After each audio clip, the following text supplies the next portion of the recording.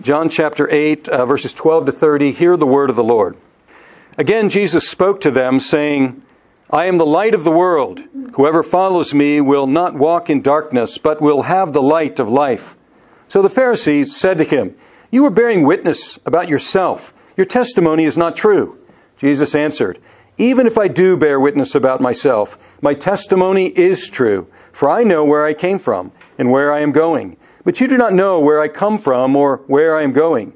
You judge according to the flesh. I judge no one. Yet, even if I do judge, my judgment is true, for it is not I alone who judge, but I and the Father who sent me. In your law it is written that the testimony of two people is true. I am the one who bears witness about myself, and the Father who sent me bears witness about me. They said to him, therefore, Where is your Father? Jesus answered, You know neither me nor my Father. If you knew me, you would know my Father also. These words he spoke in the treasury as he taught in the temple. But no one arrested him, because his hour had not yet come. So he said to them again, I am going away, and you will seek me, and you will die in your sin. Where I am going, you cannot come. So the Jews said, Will he kill himself, since he says, Where I am going, you cannot come? He said to them, You are from below, I am from above. You are of this world, I am not of this world. I told you that you would die in your sins, for unless you believe that I am He, you will die in your sins. So they said to him, Who are you? Jesus said to them, Just what I have been telling you from the beginning. I have much to say about you and much to judge, but he who sent me is true, and I declare to the world what I have heard from him. They did not understand that he had been speaking to them about the Father. So Jesus said to them, When you have lifted up the Son of Man, then you will know that I am He, and that I do nothing on my own authority, but speak just as the Father taught me. And he who sent me is with me. He has not left me alone, for I always do the things that are pleasing to Him. As he was saying these things, many believed in Him. Let's pray. And now may the words of my mouth and the meditations of our hearts be acceptable in your sight, O God, our strength and our Redeemer. Amen. Humans tend to be fascinated by a certain combination. And that combination is water and light. Water and light together. When there is a fantastic, rainy thunderstorm, we love watching it, don't we? It's pouring down water and the sky is full of awe-inspiring light. One of the most impressive opening ceremonies and torch lightings of the Olympics was in Sydney. And they had that combination. The athlete, a female athlete, got into a shallow pool of water and she lit a ring of fire around her, which then ascended into the air and ascended up a diagonal plane and lit the flame. And it was an awe-inspiring combination of fire and water together. If you've ever been to Las Vegas, you probably made part of your itinerary to see the Bellagio Fountain Water Show. What is it? It's that combination of water and light together. And there's something much more common around here with all of our swimming pools. There's a state law that says you're not supposed to swim after dusk, but the swimming pools around us are illuminated at night. And I find them to be stunning, even though we're not supposed to be in them after dusk. Water and light. And it occurs to me that perhaps there's something primeval about this appeal of water and light to humans, because these are two elements that are absolutely necessary for what? Life. We cannot have life. We cannot live without water and light. And what we have here is after the Feast of Tabernacles. That's what we saw last week, that Jesus was in the midst of the Feast of Tabernacles. And in the midst of the Feast of Tabernacles, what did Jesus say? Jesus offered what? Living water to the people who were there. A later writer wrote this about the water drawing ceremony at the Feast of Tabernacles. He said this he said, he who has not seen the water drawing ceremony has not seen rejoicing in his life. You don't know what rejoicing is, he said, unless you've seen the water drawing ceremony. What was the water drawing ceremony? We mentioned it last week, where the priest would draw water and pour out water, but I didn't mention that when he was doing that in the court of the women, which is probably where Jesus was preaching, it mentions that he's in the treasury in verse 20, which was, as we know, in the court of women. In that court of women, which was accessible to all, there was also a torch lighting, not one torch, but 4 enormous torches. So what did we have there? We had the combination of fire, water, and the later writer says, you've never seen rejoicing. You've never been to a party unless you have seen this ceremony. But now in chapter 8, in the middle of chapter 8, the party's over. The feast is done. The water's been poured out. Jesus has offered living water. And what has happened to those torches? Those torches have been extinguished. And after the extinguishing of those torches in that festival of water and light, Jesus stands and he says, I am the light of the world. This is the second time that Jesus has used the expression, I am, with a predicate. He uses I am sometimes with a predicate. He's already said in chapter 6, verse 35, I am the bread of life. And this is the second time. Now he says, I am the light of the world. And sometimes, as we'll see, he uses this expression absolutely. That is to say, without a predicate. He simply says, I am. And he says that twice in this section and then once more later in this chapter. So he begins. And actually, he begins as this gospel begins. If you go back to chapter 1 of the Gospel of John and verse 4, we find that this gospel begins with light. It says, in him, that is, in this word who became flesh, in him was life, and the life was the light of men. The light shines in the darkness, and the darkness has not overcome it. So it starts with light, and then Jesus declares that he is the light of the world. In addition to the pillar of fire that went around in the wilderness in the Old Testament, there was a time when the people of God were in the Old Testament for 40 years, and they were guided at night by a pillar of fire. But in addition to that, there are many references to light in the Old Testament. But the one that is closest to this one, Jesus' reference, comes from Isaiah chapter 49, verse 6. And it's about the servant of God. And God says to his servant, is it too light a thing that you should be my servant, to raise up the tribes of Jacob and to bring back the preserved of Israel? I will make you as a light for the nations, that my salvation may reach to the end of the earth. That's what the servant of the Lord would do. And then Jesus arrives and he says what? I am the light of the world. I am the light of the nations. Now, Jesus explained that those who follow him, look at the verb here, verse 12.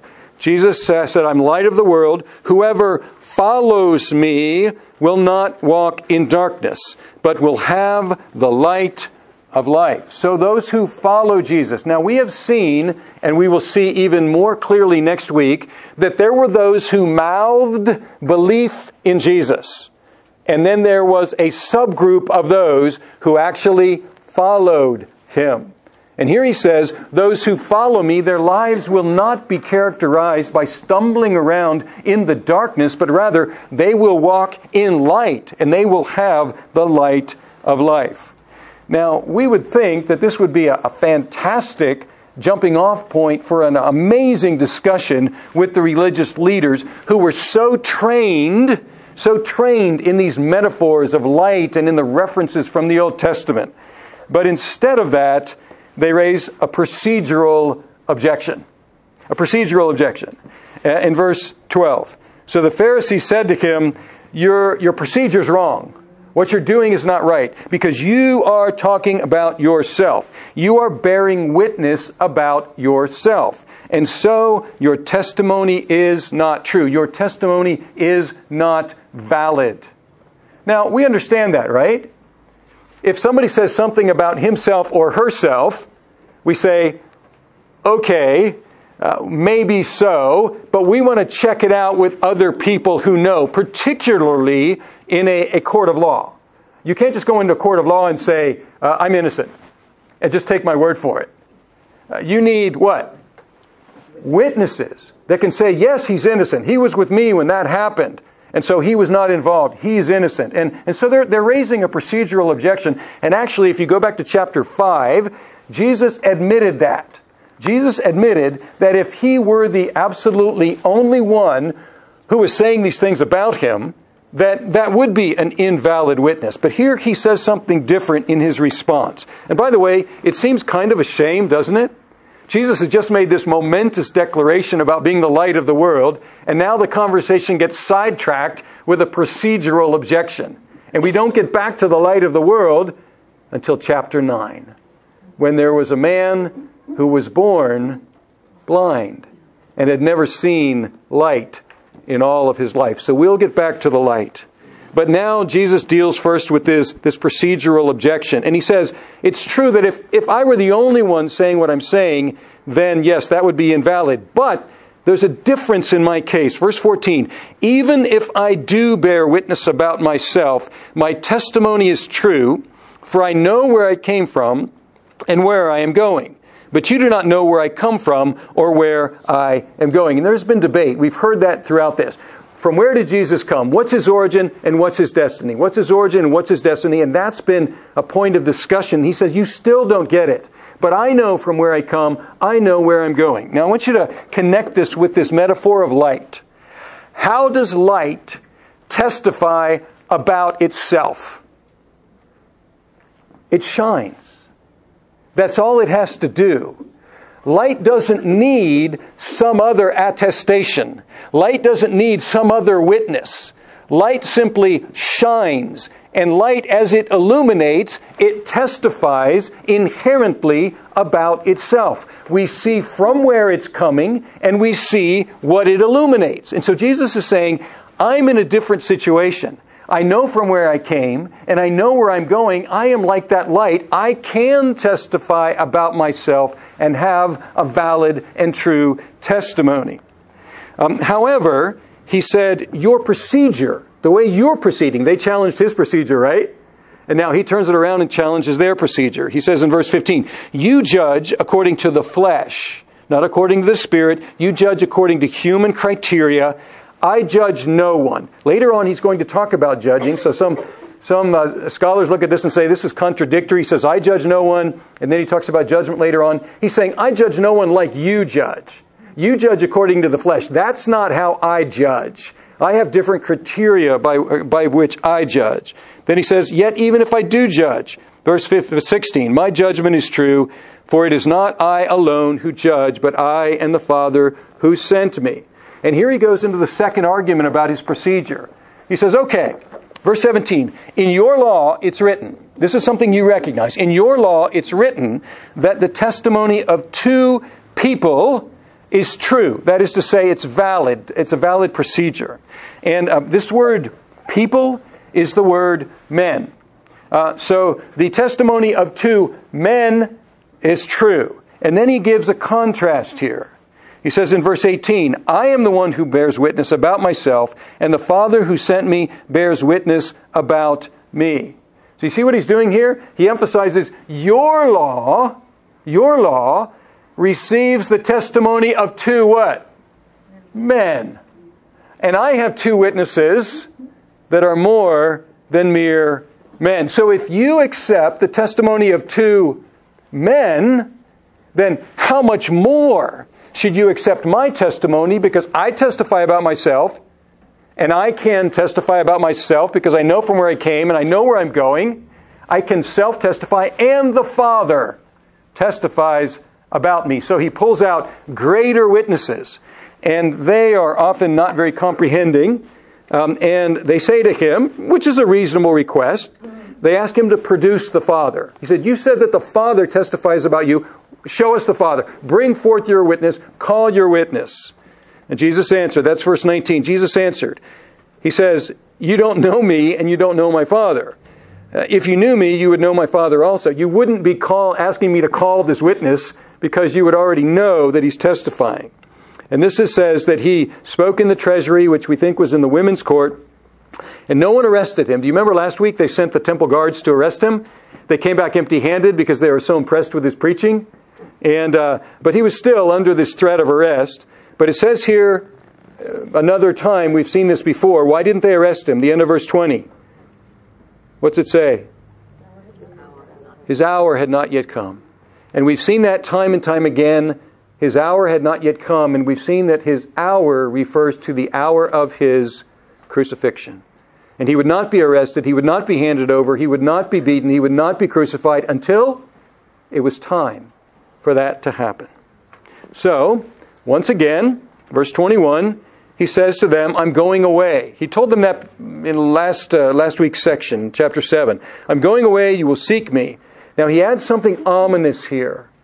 Last week he said, you'll seek me and you won't find me because where I'm going you can't go. And they said, oh, is he going to go among the diaspora, the scattered Jews, and teach the Greeks? That was their possible supposition of last week. Where's he going to go? But Jesus adds something very ominous here. He says, I am going away and you will seek me and you will die in your sin. You will die in your sin. That's a terrible sounding sort of expression, isn't it? And it's not, he didn't explain what that is. But we can imagine what he meant by that. You will die in the condition of your sin. You will die under the judgment of your sin. You will die without forgiveness for your sin. And I want you to notice that the first time he says this, he uses the singular. He says sin, not sins. He says you will die in your sin. And it looks like what that sin is the basic sin of unbelief. He says if you continue on the way you're going in unbelief, you will die in that unbelief. I remember as seminarians, we had in a practical theology class, they would bring in more experienced ministers, and I remember that they brought in a hospital chaplain. And we were young and we were naive and we didn't really know how real ministry would go. And so the hospital chaplain was talking about hospital chaplaincy, and somebody raised his hand and said, Chaplain, do you see many deathbed conversions? I'm sure that many people at the end of their lives turn to Jesus and are saved. And they believe at the end of their lives. And he said, no. Very uncommon. What I see is the way people live is also the way they die. And that's what Jesus was saying to them. If you continue living this way, this is how you will die as well. So this is very terrifying here and very ominous. But good news is coming. Because as they go on, now they have another outrageous sort of idea. Verse 22, the Jews said, will he kill himself? And the way they asked it is like this: he won't kill himself, will he? They didn't really believe that, but they were just throwing out possible ideas. And he said to them, you're from below, I'm from above, you're of this world, I'm not of this world. So he's contrasting their criteria with his criteria, their origin with his origin. And he said to them, I told you, verse 24, that you would die in your, what's it say now? Sins. I told you that you would die in your sins, for unless you believe that I am He, you will die in your sins. So now he's changed the expression. Now he has said, not only will you die in your sin of unbelief, if there's no change, but you will die also in your sins. And what's the difference between sins and sin? Well, if we ask the question, are we sinners because we sin, or do we sin because we're sinners? The answer is, we sin because we're sinners. So the sins come from sin. And he says you'll die in that basic principle of sin, unless something radical changes. And you will also die having been sinners and accumulated a vast number of sins as well. He says that will happen unless, and here's where the good news comes in, unless you believe. And here he says this is the way out. Unless you repent of that basic sin of unbelief, then you will die in your sins. But if you repent of that basic sin of unbelief and begin to believe, then you will not die in your sins. And this expression is curious, and it is a bit jarring, and it's awkward. And it says, unless you believe that I am, you will die in your sins. I am, and we feel like we need the predicate here, don't we? Unless you believe that I am what? But the context doesn't really provide a predicate.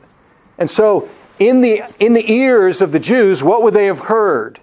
They would have heard this allusion to the divine name, as we saw in Isaiah, where God says that I am.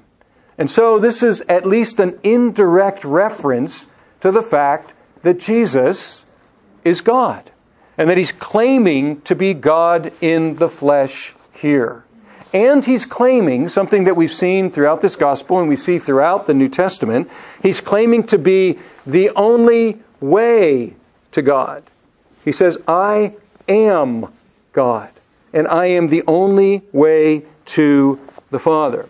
Now, this kind of exclusive claim is very jarring in the West today. It's very jarring because the only absolute that's admitted in the West today is that there are no absolutes, which is a self-contradictory statement. I remember a friend of mine, without irony, saying, well, one thing I've learned in life is that there is no truth. What is that? That's a very huge truth statement. That there is no truth. But that's how the West is these days, with its emphasis on relativism, with its emphasis on pluralism. And so if anybody dares to make an absolute kind of statement like Jesus frequently does, by saying, I am He, I am God, I am the way to the Father, then immediately in the Western courts that's ruled out of order. That's impossible. And two common objections that we find in our situation are, basically they amount to the same thing, but they're these two. One is, we're not that bad, really, and so we may need some help. I mean, no one's perfect, right? And we may need some help. We may need a little bit of cleaning up along the way, but we're not that bad, and so God could not possibly have any big problem with people like us. So that's one objection. The other objection is that if there is a God, and if there is a possibility that we can get to God, then pretty much any way, and here's where the relativism comes in, any way is good enough. You just kind of choose your way, and then we've made up this expression, that's true for you, and that's great. That's true for you. It's not true for me. And these two objections are basically the same thing. Basically what we're saying is, our condition is not so dire that there has to be one radical solution. Our condition is such that, well, kind of any old solution that we can come up with is good enough. Now, the hearers were also offended. We're not the first culture to be offended by this sort of statement, because they were offended as well. If you look at verse 20, it says that they wanted to arrest him, but nobody could arrest him because his hour had not yet come. Now, they were offended in some ways for a similar reason that our culture is offended. And that was because they thought they were fine already. And they thought they were fine already because, after all, they were Jews. And we recognize that they were the most privileged people on the planet at the time because they had the Word of God. God had revealed Himself to them, and so they were satisfied that If anybody was okay with God, and if God was okay with anybody, it had to be whom? It had to be them. It had to be they. And so when Jesus came along, a Jew speaking to Jews saying, I will get you to the Father, they're thinking, we don't need help getting to the Father. We're the ones that are already okay. But now as we get to the conclusion here, we see why they and we need a radical intervention as the conversation goes on. In verse 21, Jesus says, I'm going away, you will seek me, you will die in your sin, and so on, and you will die in your sins. There's the basic problem. There's the basic problem. This is not a word that we like to use very much, sin. You'll hear people talk about evil. You'll hear people talk about wrong. You'll hear people talk about errors, but Jesus doesn't mince any words here. He talks about sin. And what he's saying is, the problem is really grave.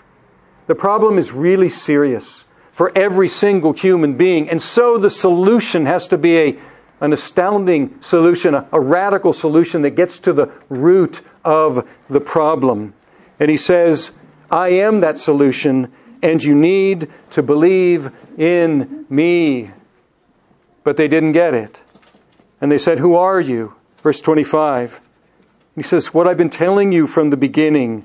I have much to say about you, much to judge, but he who sent me is true, and I declare to the world what I have heard from him. And then, as we've already picked up, they did not understand. Verse 27, they did not understand that he had been speaking to them about the Father.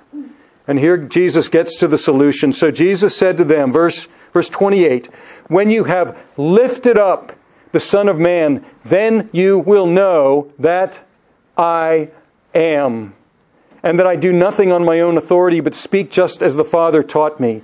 And he who sent me is with me. He has not left me alone, for I always do the things that are pleasing to him. This is the second time he uses that expression, I am, absolutely. And he says, when you have lifted me up, when you see me lifted up, then you will know that I am.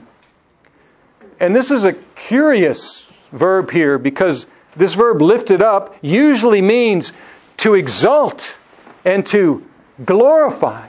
And Jesus says, when you have glorified me, when you have raised me, when you have exalted me, then you will know that I am. But we find in the Gospel of John that it's a very curious sort of exaltation. A very curious sort of lifting up. Because it's a lifting up on a Roman cross to be crucified as a common criminal. Now think about this. Jesus is saying, when you see me lifted up on a cross, then you will know that I am He.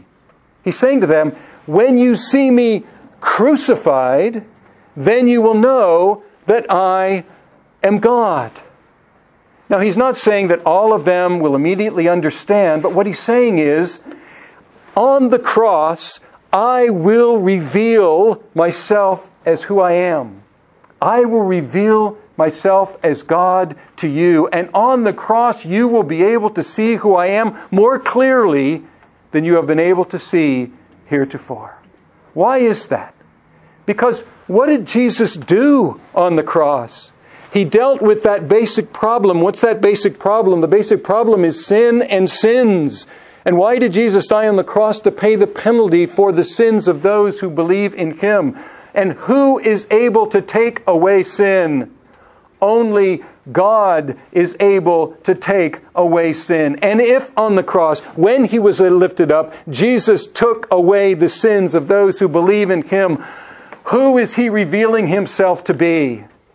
He is revealing Himself to be God, the crucified God who became a man. Now, this is the event to which we must look. This is the event to which we must look if we are going to understand Jesus and understand God and understand what He did for us and believe in Him. You see, this is why when Jesus teaches, He says, I'm the way to God. because He's the only one who could do this. If sin is as serious as the Bible makes it out to be, if it is as great an obstacle, and if it requires such a radical solution, who is able to do that? Only God Himself. And if Jesus is that God who became one of us, then He is the only way that we can be forgiven for our sins and freed from them and be in that relationship with God. So what do we have here? What do we have here? This is the takeaway. We have two types of dying described in this section. And these are the two types of dying between which we may choose. And this is the good news. They're set before us. Even as in the Old Testament, God would come before His people and say, I set before you life and death. Choose today. And these two types of dying are set before us. And what are they? The first type is dying in our sins if we do not believe. But the second type, and hear this is the offer. This is the call. This is the invitation to all who would hear. The second type is believing in Jesus as the one who died for our sins. So there you have it. Dying in your sins or believing in Jesus as the only one who could die for your sins. So, believe and live. Let's pray. Our God, we thank You for these words of life. We thank You that they came in an astounding way through the death of Your Son, the Savior of all who believe. And Lord, I pray that You would give us the grace to believe, the courage to believe in a culture that tells us it's foolish or even arrogant. But the boast is not in ourselves, Lord. The boast is in Jesus, the only one who could take away sins, the God-man who died for us.